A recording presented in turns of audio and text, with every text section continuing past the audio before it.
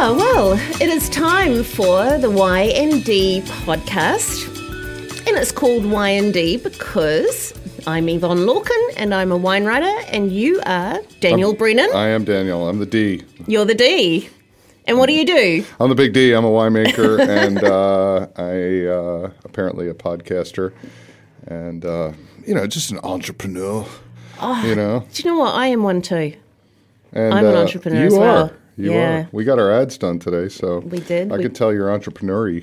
I was doing my entrepreneur-y best.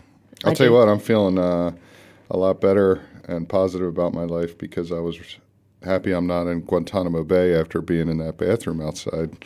That's So what you can't see on the and what you can't hear on this podcast is that we have New Zealand's most ancient, most prehistoric toilet block out the back of New Song Studios, which is where we record this podcast.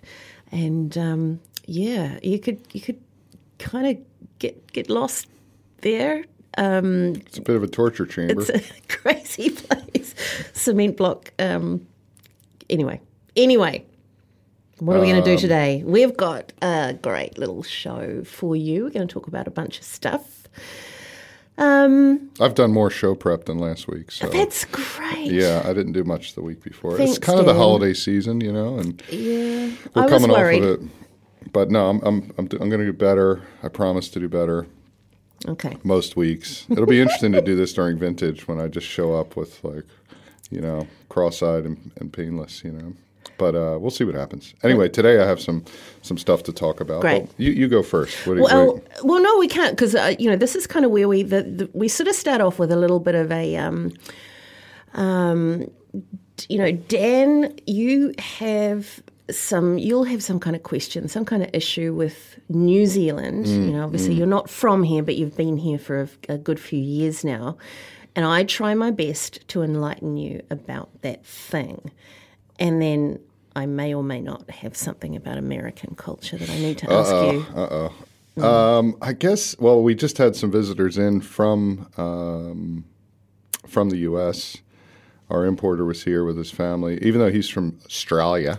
We had an Airbnb out on the beach, which was really cool to get all the families together and hang out over New Year's. But they had quite the luxury there for a New Zealand home. Mm-hmm. They had a dryer for What, a clothes dryer? A clothes dryer. That's not a luxury. That I have never lived in a place with one, and I don't know many people with one in New Zealand. Everybody just hangs their clothes out.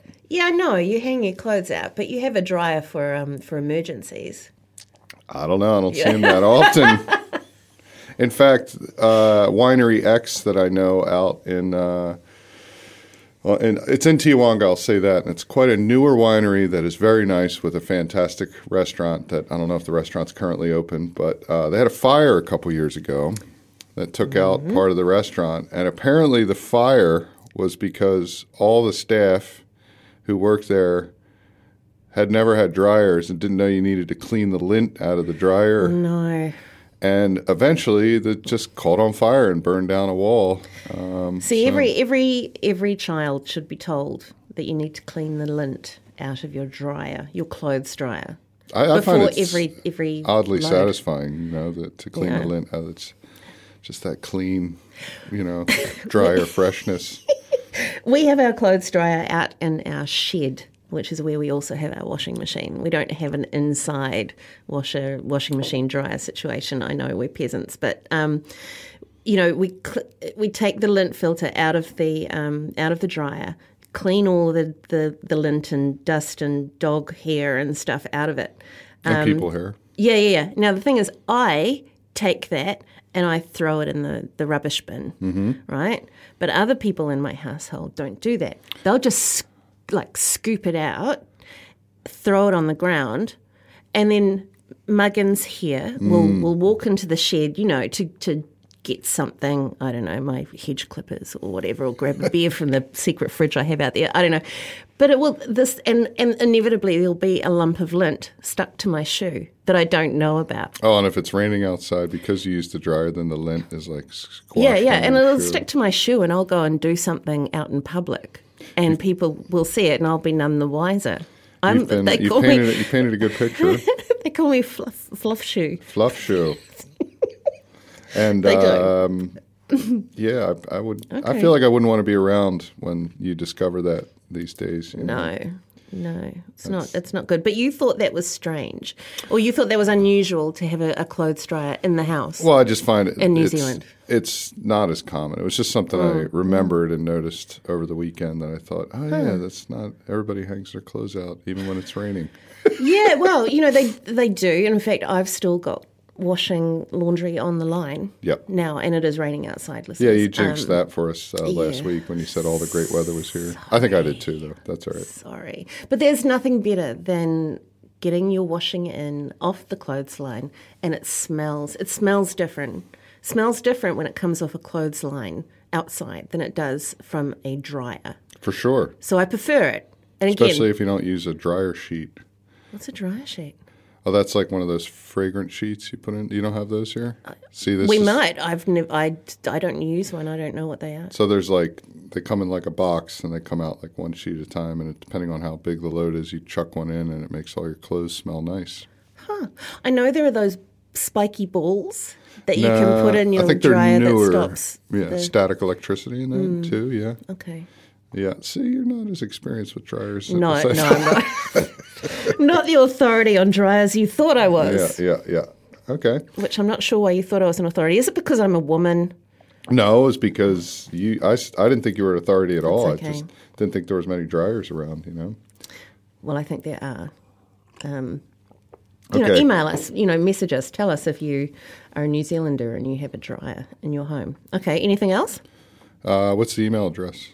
YNDpodcast. YNDpodcast@gmail.co.nz. No, gmail.com. .com, yeah.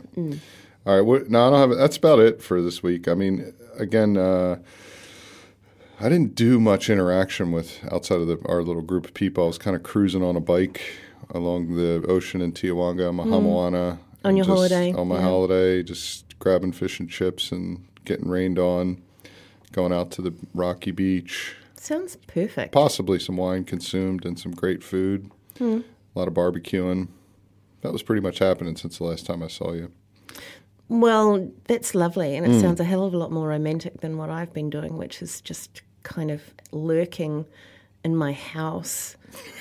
Lurking. Doing gardening. I gardened. Yeah, I did a bit of that. I have a thing, like, if I get a bee in my bonnet about, like, I'll see some low-hanging branches of a tree, like it's upset the feng shui, the symmetry maybe of a tree or a shrub, and I have to get rid of it. As soon as I've got that hand saw in my hand, or if I've got a pair of pruners, like pruning secateurs. Yep, secateurs. Oh my gosh.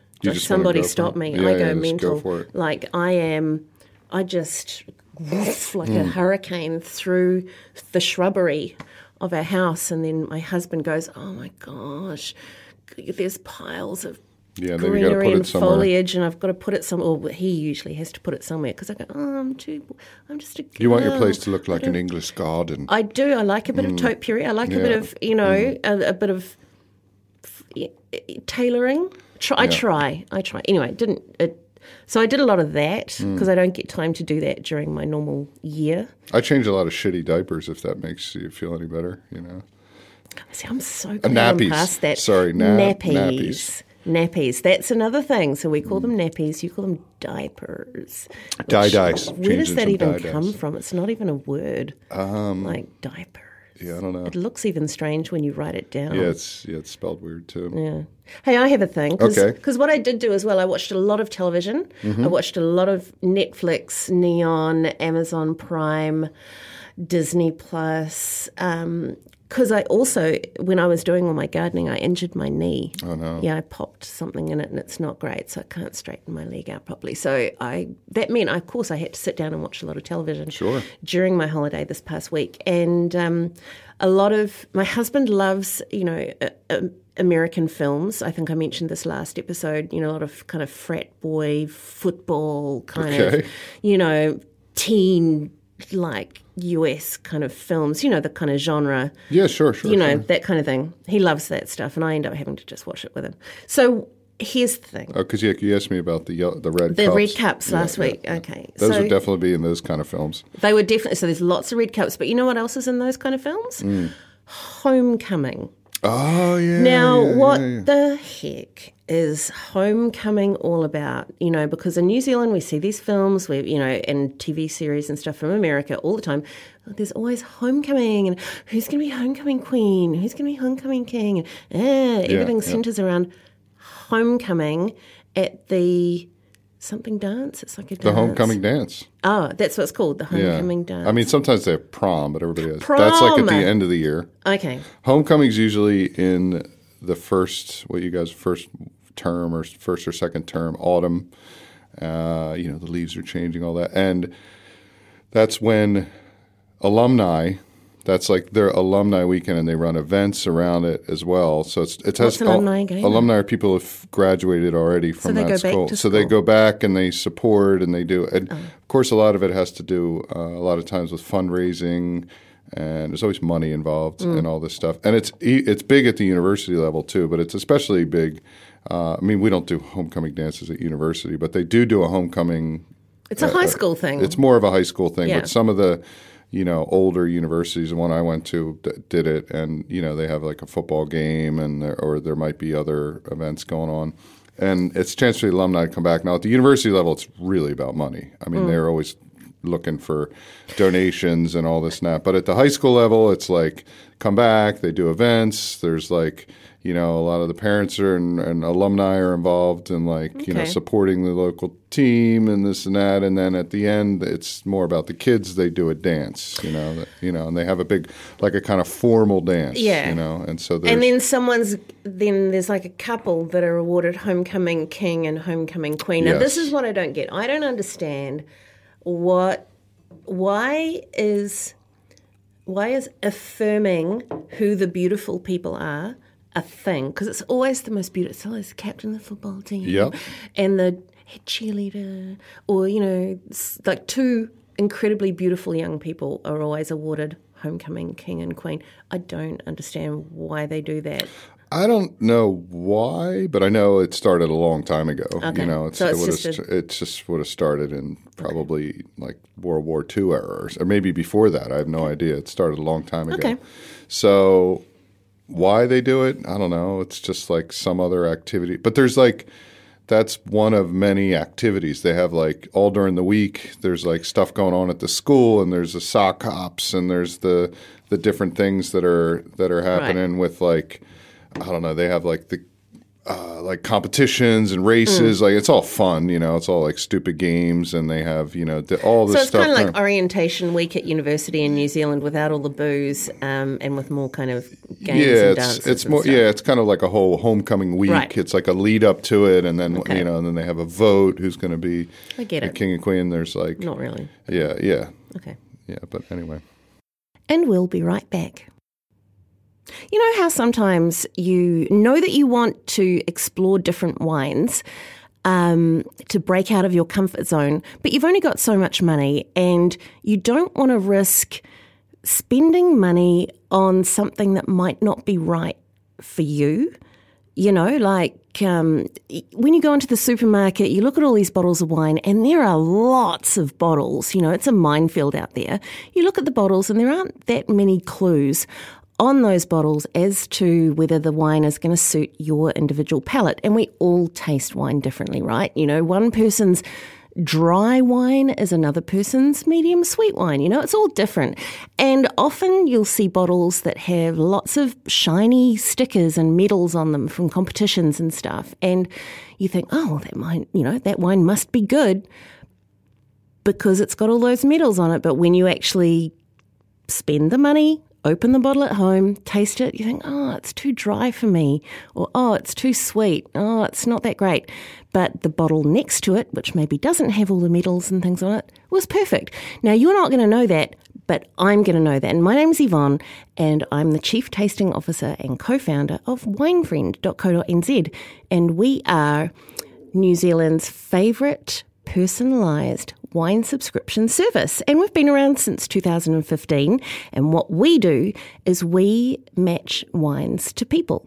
So I taste, and my team taste, a huge amount of wines from all across New Zealand and all across the world, and we catalogue them into specific styles and varieties and all those good things that are going to match with individual people. So we'll put together a box of wines for you, and it could be 3 or 6 or 12 wines that are going to suit just your individual tastes. So it's super easy to get involved. You go to winefriend.co.nz, fill out a very, very simple, very fun little 8-question survey, which is kind of comprised of questions that tell me about how your palate works. All right, so it asks you about the foods you eat, the seasonings you use, the things that you drink, the way that you take your coffee, for instance. Once I've got that information, I match up that information with the other details that you're going to give me, things like, we ask you all the different wines that you choose normally, like you might choose sparkling wine, you might love Sauvignon, you might love Pinot Gris, you might love a Syrah or a Shiraz or a Pinot. So there's this huge list of every kind of wine style. You tick all those boxes, and then we take all of that information and put that into a little palette profile just for you. And then we send you a selection of wines, and you can then rate those wines. We love it when you rate the wines. Tell us what you think, or just click an emoji, and there's love hearts, smiley faces, average faces, and sad faces, and we know from your feedback what we're going to send you next time. So we kind of go on this little wine journey with you, so that every time one of the little Wine Friend boxes arrives on your doorstep, you're going to know that it's just tailored to you. You can feel confident in that. So it takes all the hassle and the guesswork out of choosing great wines. You don't even need to think about it. We have 3 different tiers that you can subscribe to. There's Easy Every Day, there's Treat Yourself, there's Icons and Innovators, and you have your own account, so you can privately change the different subscriptions that you're on. You can change the number of reds, whites, rosés, whatever that you get. So it's totally flexible. It's super easy, and I can't think of anything more fun than choosing wine for you. So go to winefriend.co.nz. You can use the promo code Yvonne, that's YVONNE, to get 24% off your first subscription case. So there you go, winefriend.co.nz. Tell your friends and become a friend. And on with the show. Good news. What's your good news this week? What's your get on the good foot for this week? I did have something. What was it again?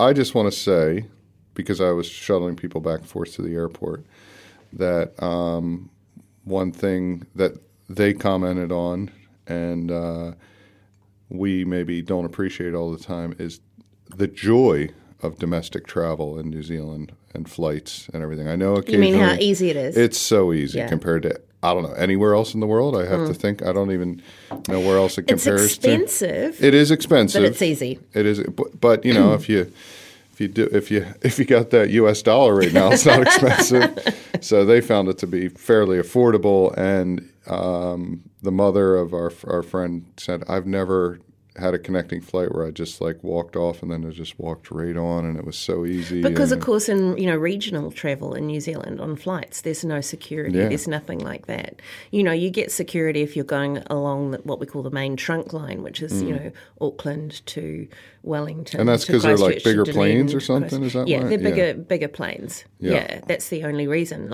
You can trap around the regions, and you just like you said, you just literally walk onto a plane, walk off a plane, connect to a different one, not a problem. I tell you, once was really, this is kind of scary about the non-security thing. I was on a flight from Auckland to Napier, which is here in Hawke's Bay where we are, and there were a bunch of guys. There was some festival on, and there were a bunch of guys, and they were in an amazing dress. It was some sort of North African country. I don't know where, but they were in beautiful traditional dress, like long robes, amazing headgear, like these kind of turban-y sort of hats. They were in beautiful colours and gorgeous, and amazing shoes. Gorgeous. They looked amazing. There was about 4 or 5 of them, and they were at the back of the plane. So I disembarked first because I was at the front of the plane. Because yes, of course, So I'm in the terminal and I'm watching these guys come out and walk across the tarmac to come into arrivals, and the wind kind of caught their robes, and their robes kind of blew up, and they had these massive daggers, that are wiggly. They kind of have the big handle and the wiggly blade, like in their boots, like just there. Yeah. Like, they were just carrying these sabers, these twisty daggers on a plane with me. Yeah. Well, it just goes to show you that even if they got weapons on, there's nothing worth fighting for.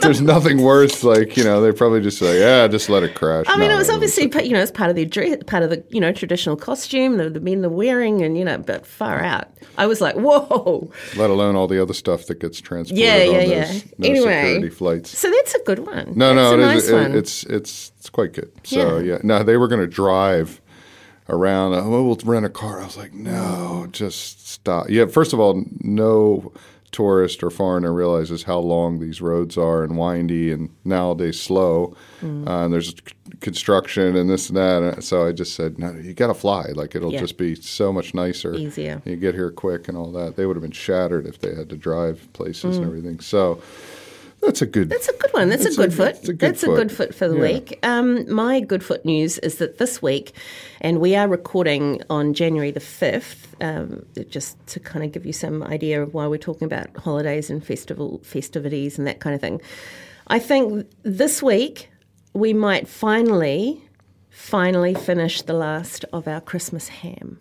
Oh, yeah. So I cooked this bone-in half ham leg on Christmas Eve. We talked about the ham thing last week, or last episode, and I glazed it lovingly all through the night. And honestly, since then, it's been this kind of Forrest Gump, Bubba Gump shrimp situation with the ham, right? So the scenario has been, of course, it was served hot on Christmas Day, and then but now you got ham sandwiches. I've got ham sandwiches. I've got ham omelets. I've got ham and cheese toasties, ham pasta Alfredo. We've done ham quiche, ham and potato bake, ham and potato salad, ham and pea soup. It just, the list goes on. But now it's down to a little stump of flesh attached to the bone. Don't you have dogs? Yeah, we do, but I'm just torturing them. I'm just going to wait until I've got the very last of a bit on the bone.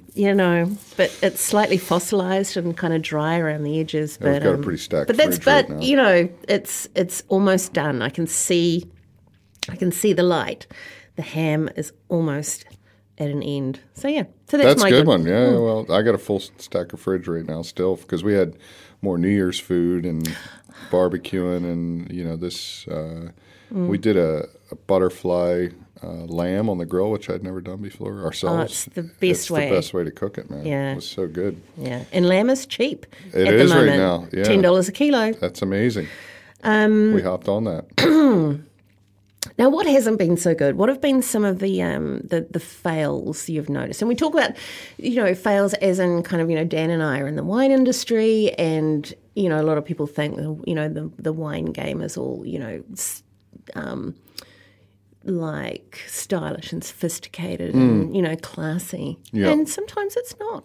And there's, we look at social media behaviour and that kind of thing with wine, and because, we've got nothing better to do with our days.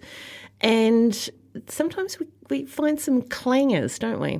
Well, one thing I was noticing again, I don't know if it's coming back or where it comes from. I think I've seen it maybe more in sort of alternative, maybe not your typical wine countries, but maybe some older wine countries, is blue wine. Have you seen? Yeah. blue wine. I've noticed it creeping up again. Yes, I've seen it. And I've never actually tasted one. And I remember when it first came out, I was reading of why it happens and if there's some additive or something. I need to look it back up because if it starts creeping back up again. And there's like a purple wine too, almost the color of your eyeshadow. My eyeshadow. See, there you go from the video. Yeah, it's not like purple like a typical purple wine. It's more of a kind of crimsony purple. Yeah, and clear, like almost see-through purple. And it's like electric. Both of them look like a little electric. And I don't know what they taste like. I've never even had the opportunity to drink them, but you see them on Instagram and social media like so much because it kind of looks interesting, and then you realize, oh, that's wine, but it's such a gimmick. It's a thing. It's definitely a thing. I saw some in a bottle store in Wellington. Ooh, yeah, a year or so ago. But who made it? Where do you know what country it came from? Oh, I think it was made in New Zealand. Oh, it was? Oh, okay. Yeah, it was either made in New Zealand or it might have been Australia. I don't know. Don't quote me on that. But see, I always thought it was like certain varietals it does well with or something. Or, no, I just think it's white wine that's just been tricked up with some kind of colouring, But it's because it looks good on the table at parties. Apparently, does it? No, not at my parties, but some people's parties. They might like it.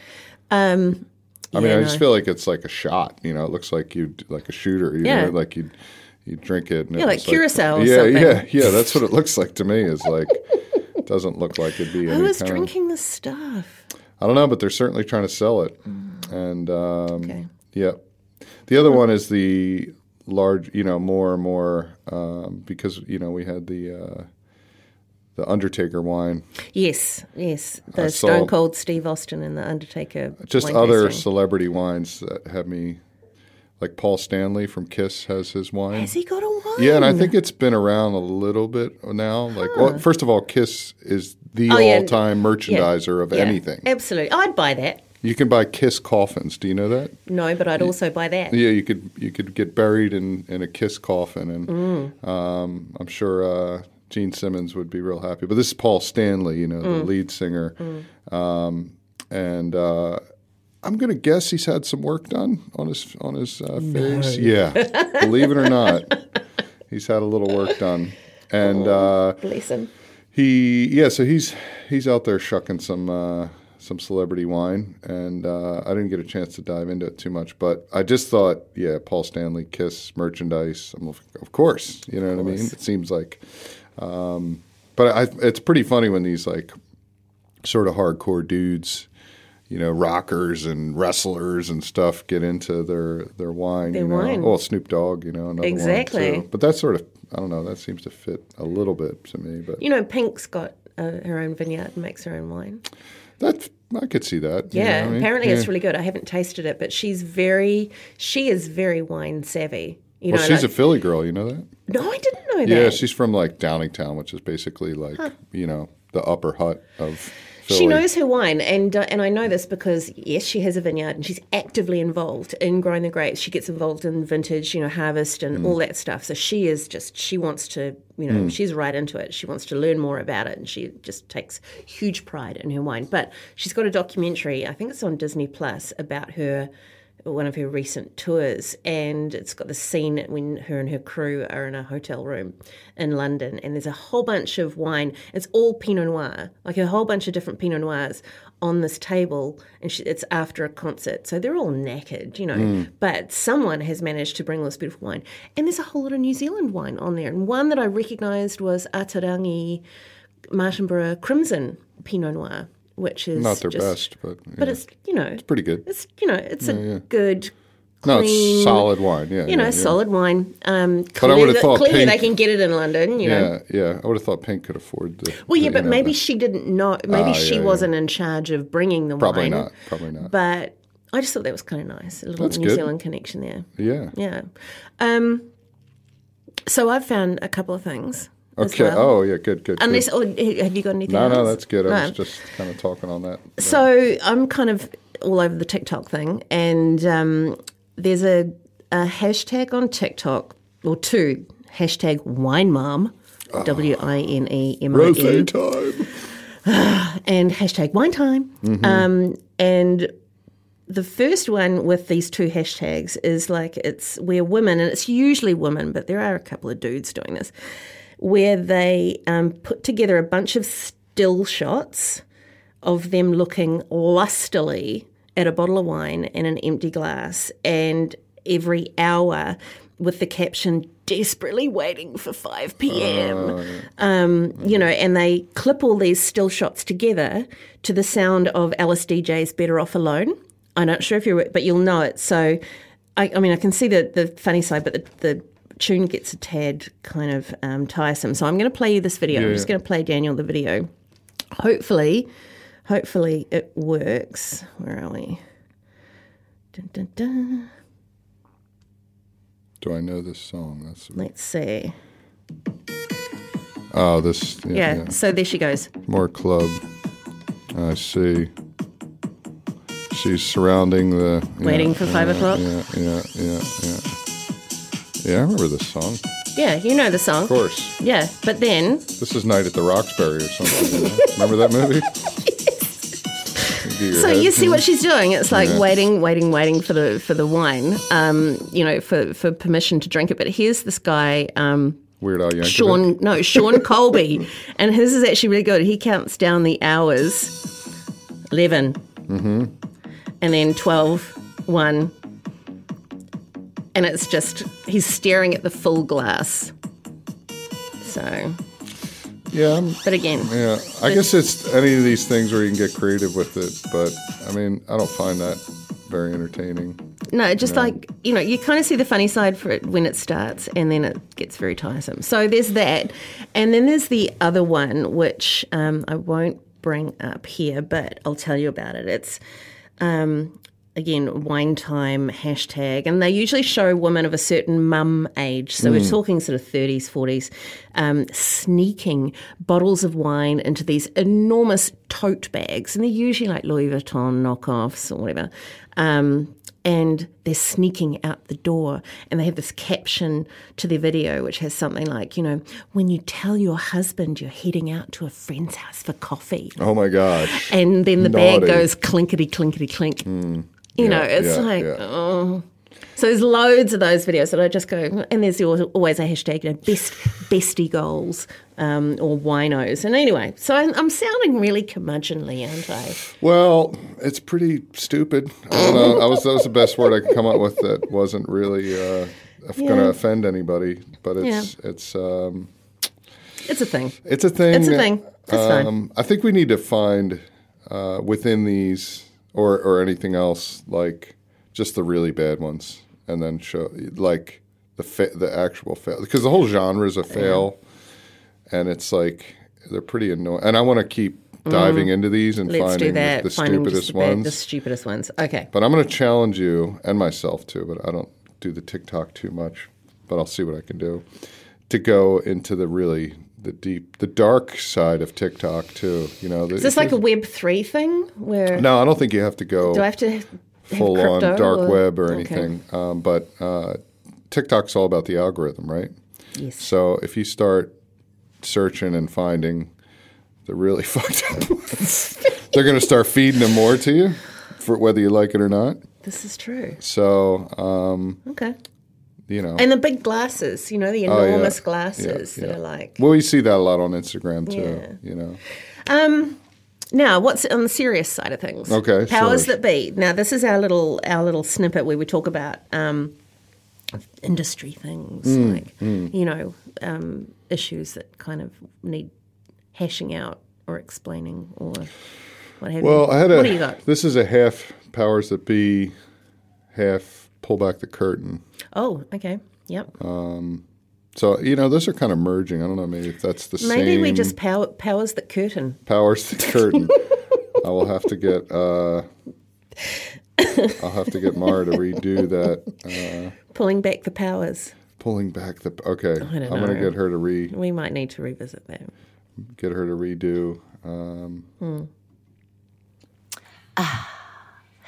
Time to pull back the powers. curtain. Okay, so right there. Okay, I'm going to reshoot that one. We'll do that. Pull back the powers. Pull back the powers. Something. Tell me, what's on your mind? Well, two things. The conversation of what I call Purple Drank, Purple Drank, Purple Drank, which is different to blue wine. very different than blue wine, and something I've experienced firsthand working in Napa. And I'm sure it goes on some places in New Zealand too, but it's the Purple 3000 purple concentrated grape juice. I call it Purple Drank because that was like from a Dave Chappelle thing. Yeah. And I had friends growing up that they drank things that would just say, give me some of that Purple Drank. We had Purple Death in New Zealand. This is like nondescript. I'm sure there was zero fruit juice in it. It was just like sweet food coloring, really So what is cheap it shit. used for? What do you do with it? So anyway, no, that was the drink I was talking about. But the Purple Drank, or the Purple 3000, I think it's called, is basically a winery's way of getting around maybe some greener fruit or maybe some not as concentrated fruit, a lighter vintage. But, it's sort of the Parkerization of wine with, it's going back 25, 30 years when they wanted really concentrated reds. And, I think we've swung out of that a little bit. But there's definitely a lot of people still using this stuff. I mean, it literally comes in like a thing with a handle, a jug. And like a massive plastic container with a handle on it, and you pour it into the tank. And what does it do? It just makes the wine sweeter, first of all, and darker, and taste more concentrated. Okay. And a little bit goes a long way. But I mean, I was working in Napa, and they were pulling in some Cabernets at 26, 27 bricks, and they're like, "Yeah, you should probably add a little Purple 3000 to that just to make it concentrate." It was like, what? Yeah, particularly on the some of the lower end wines where they might not get the so top. So to let you know, vineyards. if you're just to kind of give you some insight, and when Daniel says 25, 26 bricks, that's the measurement of sugar concentration in the grapes prior to harvest, and that gives you an indication of the level of alcohol you can extract from those berries. So, 25, 26, that's high. Very ripe. Very ripe. That's extremely ripe. So you can get big alcohol from that. Occasionally, like certain Otago Pinots can get up that high because they have the really hot days, and they get really, if you don't pick them in time. And Pinot Noir would be the only thing I think in New Zealand.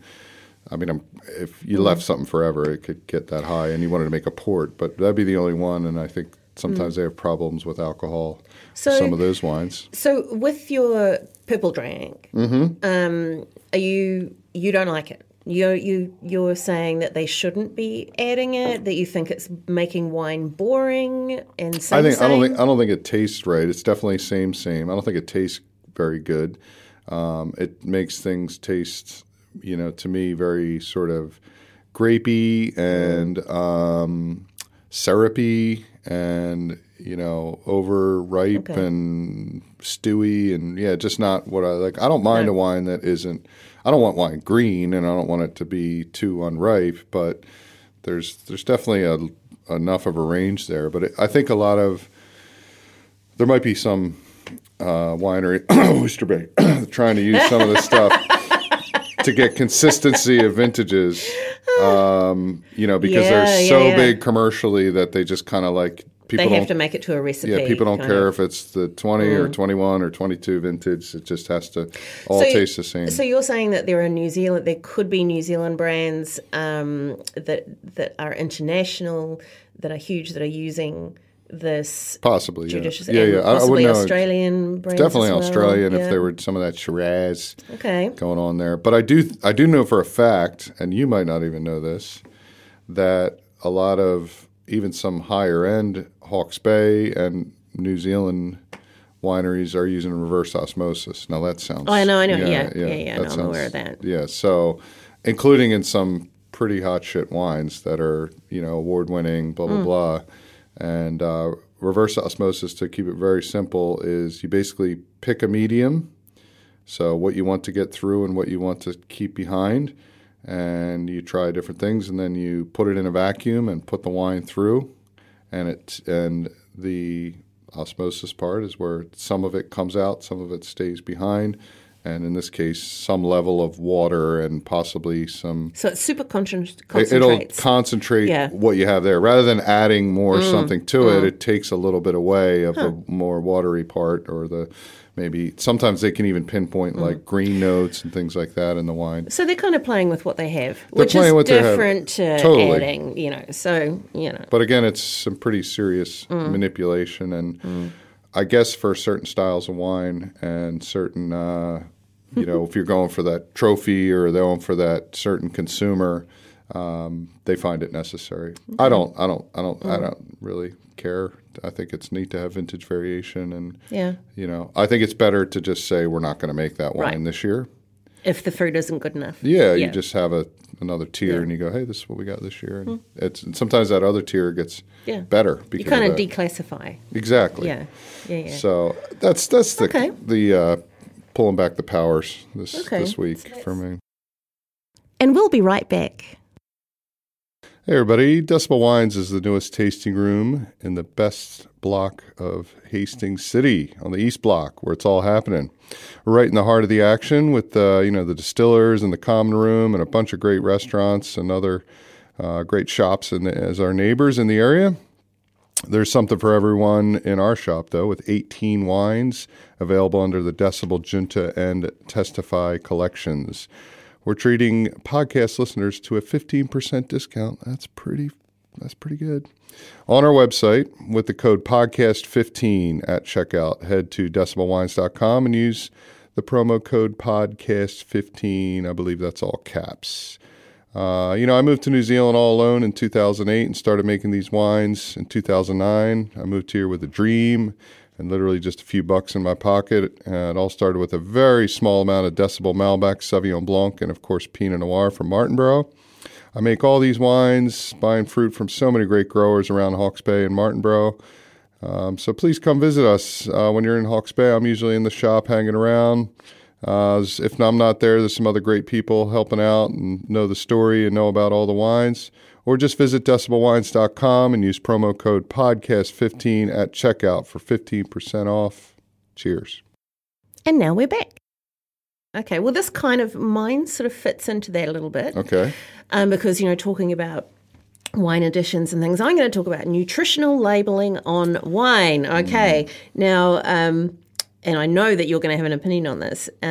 So, the New Zealand government and the Food Safety Authority, whatever, I forget what they're actually called, they're kind of keen to introduce this. And I know that some wine producers are against this idea for, different reasons. Maybe they think back labels of wine bottles are already too cluttered with, health warnings and compliance logos and traceability codes and tasting notes. And, others maybe are worried about having to list, everything that's used in the winemaking process. But, there's with this kind of trend towards, wellness and also food fear, and people wanting to know how many carbs there are in everything.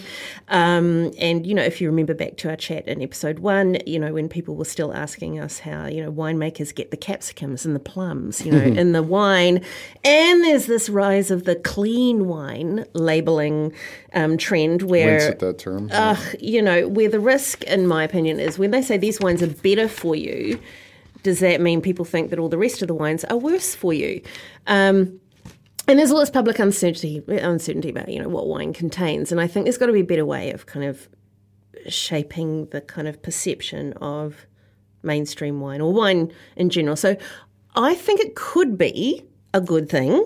And I say it could be a good thing because I saw an example of what I call like a full disclosure label on a bottle of, it was like an Italian sort of Moscato-y type. It's a low alcohol imported Italian thing. It's called Stella Rosa. You could look it up. I've seen that. Yeah, it's got everything on it, right? And I think it worked because it sort of told a really interesting story. It had this small sweetness scale thing on the back, like a little logo, which kind of shows you immediately how sweet or how dry the wine is. The Rieslings have got the International Riesling Scale, how dry, how sweet. It's like a little fuel gauge. So I think that was good. The nutritional panel showed that the carbs right? The calorie and the carb count were less, this is per glass, and this is for a sweet wine, were less than a glass of orange juice. Well, that's not hard to do. Yeah. But, some people think, sweet wine is like loaded, it's really bad for you. It also showed that there's no fat and there's no sodium. And the ingredients list was interesting because they simply had two things. Grape must, which, that's the grapes, the skins and seeds and juice and stems and all that sort of stuff. And it had sulfur dioxide, but it was written as sulfur dioxide antioxidant instead of SO2 preservative. And people go, oh, antioxidants are good. And they are good.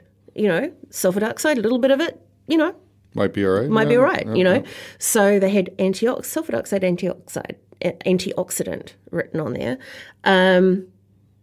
They also had things like, little gluten-free, little words gluten-free. Can I interject for a second? Vegan and all that. About the sulfur thing is they, they talk about, there's no sulfur in this wine. It must be good for you. And actually, a friend of ours, maybe yours too, did a study, I think for part of their Master of Wine, about the... Sophie Thompson. Yeah. Parker Thompson, sorry.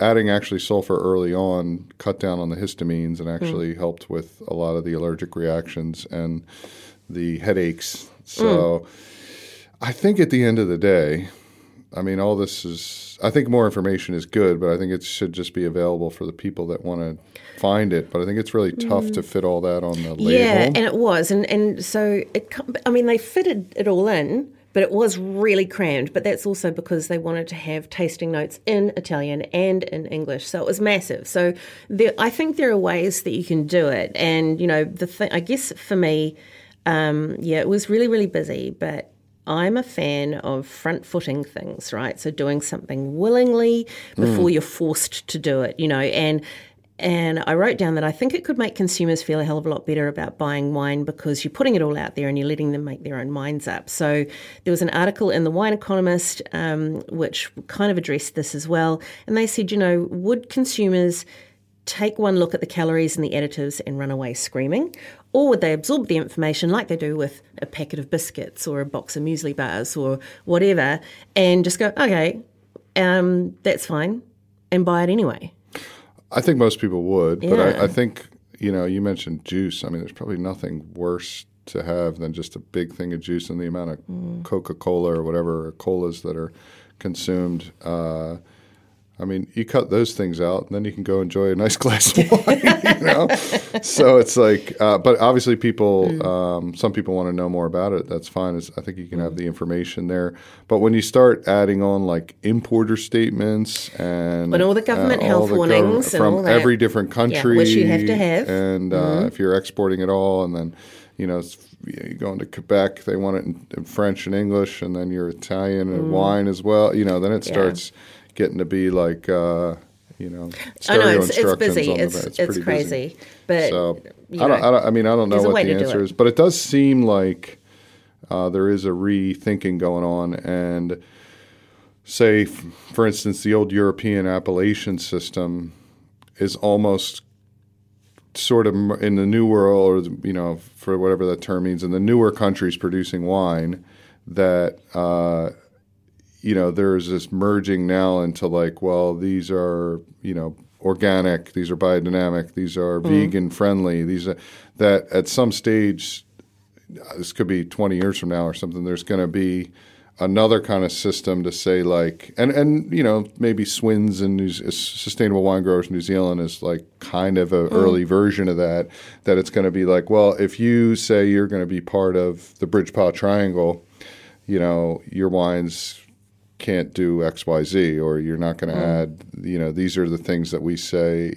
And we've had all this freedom and we probably don't want to go too far down that road and too much regulation, but it does seem like, I think a lot of people are getting on the front foot of it and saying, yeah, they're vegan friendly. Yes, they're organic. Yes, they're this, is that. But, it's a bit, it could get squirrelier and worse and worse and worse. I see. More people want more and more stuff. So eventually you might just have like a thing you belong to that goes like all these wines are this, Yeah. and then if you want to go find out what they are, here's a QR code or a Yeah, website. yeah. Okay, put a QR code on there, which has all the information, takes you to it. I mean, it's a rare thing that people aren't in the supermarket or bottle store without a cell phone. Yeah. These days, in this day and age. Yeah, in this day and age. Moving right along. So, yeah, that was my thing. Okay. You got a music pick? I have a genre I Okay. wanted to mention, though there is one guy we've been playing a lot in the tasting room. It's something actually Willie, who does our music, is an intro and outro music. I think I was into it before, but he really turned it up for me a lot, is this sort of Ethio jazz or Afro jazz, and particularly one guy, Mulatto Stocky. I always have trouble saying his last name, but I'd say Spotify, you can complain about them or say this is good. There's certain features I wish they had more of, which is the big one being to shuffle between artists that I pick. But anyway, that's a whole other thing. That's probably how they make their money. But if you put in something like Ethio jazz or Afro jazz, you will get so much cool music, and you will learn so many new artists that way. And I'm going to do that. It's great music for certain things. I mean, you might not want to. It's great, kind of chilling, cleaning in the house, or we have the tasting room. It's kind of cool in the background. It's got really Creates good a good beats. mood. It's great mood music. Okay. And but particularly, I think people will recognize probably 3 or 4 of his songs too. Mulatu. Astatke. I listen to the guy a lot, actually. And he came over from Ethiopia to New York City, great jazz artist, and he kind of fused with some great artists there. But he always brought that African sound with him, and it's always part of his music. And it's definitely like, the interesting thing about music is it's in us and in you, and when you hear something, you go, "Oh, I know that," or "I've heard that," or Totally. "That sounds a lot like this," but it's derivative of something else, and it's you'll hear it and go, "Oh, I know what this is." So we're going to put a link in the show notes. Sure, we can do that. To the his he's great. Spotify. Yeah, he's still alive too. I think he's like 89. It's always or good something. when they're still alive. Yeah, I don't know how much he's making music these days, but anyway, that's my pick. Okay, I got a pick. Very different. Very different, and it's one song. But Okay. actually, I love the band. So feel free to explore. It's a song called "I Want My Minutes Back" by a band called the Snapped Ankles. Okay. Now, they are a London-based kind of performance art, pagan-leaning kind of post-punk band. And it's, when you listen to it, and hopefully we'll be able to, merge something in here, it's this kind of hypnotic, circular krautrock kind of sound with this driving bass and keyboard that kind of gives the effect of the seconds ticking past. Sure. So it's kind of it's a great driving song. It's a great driving song. It's a great motivating song if you've got places to go. When you're putting your makeup on and doing your hair, getting ready for a night out, Dan, it's a great song to play because it just gets you amped for it. It's like, I want my minutes back. So the chorus is super easy. It's just, ooh, ooh, ooh, ooh, I want my minutes back. Okay. But sounds a lot better. So we'll put the link to the song on the show notes because we can't, play it here. Last segment, our yeah, nah? Is it we're gonna call it maybe? Nah. I don't think I have one, but go ahead and I might have. You don't one. have a yeah, nah? I've got one. I do have a yeah, nah, sort of, but go ahead. So this is kind of our, meanwhile in New Zealand thing. I do have this. Yeah, you do? Yeah, I have. Can I carry it? Can I? Go for it. All right. Go for it. So we're only a couple of days into 2023, right? So we're recording this on the 5th of January, and we've already, in my opinion, got a very strong contender for New Zealander of the Year. And it actually goes to American billionaire Tony Malkin. Oh, is this the Yes. fireworks? So this guy, oh my gosh. So he's and he's seriously loaded. So his trust owns like the Empire State Building. Oh, good. He's a big deal, and he owns this property. I think he's owned it for 10, 12 years in Central Otago. Beautiful, rural, gorgeous property in Central Otago.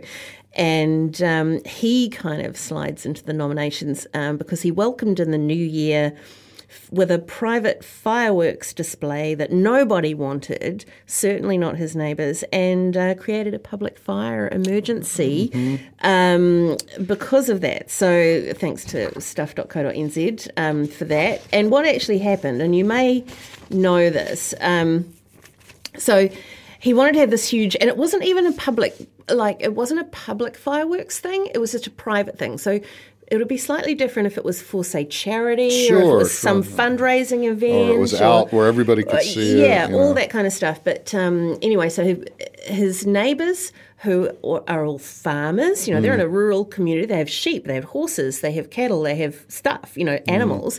And they knew this fireworks display was going to go ahead. And they said, no, we're not cool with this. This is not something you do in the middle of the countryside. Yeah. It's going to scare the horses. They're going to bolt. It's going to all that stuff. And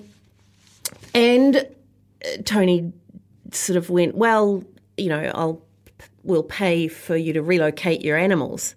Which, okay, that's fair. But what's kind of not fair is that apparently they had to then show specific detailed invoices and stuff for moving their stock. So who's going to do that? No one is going to do that. No one can do that. So anyway, pay for my time to do that. Yeah. So it cost tens of thousands. He actually got a permit to do it.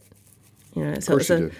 Got the money. Got the money to do it, and got the lawyers to get it. Lawyers. Apparently, he doesn't even live there full time. So he's what's called a helicopter resident. Yep. So he had this huge pyrotechnic Sounds display. like a real good dude. Yeah, and caught. I think it was like half a hectare of land. Was it his land at least? His land. Okay. But, it's a scar on the landscape. Caught fire, burned. It was, the emergency services had to be called in and all of that, which he was, said thank you, to the fire department. Didn't apologise to his neighbours for scaring their stock or any of that. So I kind of thought, just for notoriety, New Zealander of the Year, Tony Malcolm. But does he qualify? Is he a citizen? Don't they have to be citizen or something? I think he's a citizen. Bought his way in, the bastard. I don't know. Took me like We're 5. probably wrong. I just became a citizen after like 15 years. But I just think, money buys the opportunity to make massive mistakes that could actually work to the good, because, we have a lot of people saying ban fireworks. Just let's ban them private fireworks, right? Just I know a lot of people with dogs do on Guy Fawkes who I know, agree with you. The animals hate it. It's dangerous. People get injured all the time. It's not good. So what he could have actually done by being such a dick is kind of possibly even force Well, I was this going to change. say it's his land. It's only, and it sucks, but it's only half an acre or whatever, half a hectare. It might be turn out to be something good. He might not do it again next year. No, I don't. But it could just make people think maybe we should have some kind of regulation on private fireworks. Good luck. In those rural, in any area. I don't know. The neighborhood Guy Fawkes is pretty annoying, especially if you have a baby. But anyway, we'll go into that. Yeah. My meanwhile in New Zealand are nah, and I'm on the fence about the nah because it was quite funny. Is there's an Upper Hutt at the Upper Hutt estate. There's Apparently an upmarket estate in Upper Hutt? Yeah, it's an upmarket estate. Yeah. Okay. Anyway, I forget the name of it, but it's got a big thing out front and like a entry gate and everything. And apparently the trend of doing phallic symbols in your lawn is picking up again in New Zealand. So I love a good giant penis. Love a good D&B on the lawn. Yeah. I love a good dick and balls. It's a like beautiful estate with like a big stone entrance, and then there's just a big giant cock and balls right on the front lawn. Like there's nothing else it could be. How did they make it? They made it pretty well. No. How did they actually Erect? Is that what you mean? How did they erect it? With a lawnmower, apparently. It looks like So they lawn mowed. yeah. A It's like D&B. it's like kind of a little bit On of a a slope. hill on a slope, and it's right on a main road too. Because I've heard of people in the middle of the night going out with spray, like weed spray, Yeah. and actually doing dick maybe and they balls did that, I on don't- people's lawns that they Yeah. don't like. And Yeah. of course, when the grass begins to die, Yeah. in this beautiful... Well, I think the trend is coming illustration. back, so we're going to keep an eye on that Yes. trend. And if anyone has any pictures of, Yes. dick and balls illustrations or Yeah, erections... that could be the thing we end up putting here as a screen, so that we can. I have kind of a TV we don't use, so maybe we could bring it in and attach my computer to it or something. That's an idea. Yeah, you do that. I'm No, I'm on that. I'm on that. But so that's us. And if you've got something to say about this podcast, or if you'd like us to hammer any issues out, email us on yndpodcast@gmail.com. And yeah, it's all good. It's all good. This is fun. So until next time, posy vibes, guys. Yeah, go get it, guys. What was it? Get your minutes back. Get your minutes back.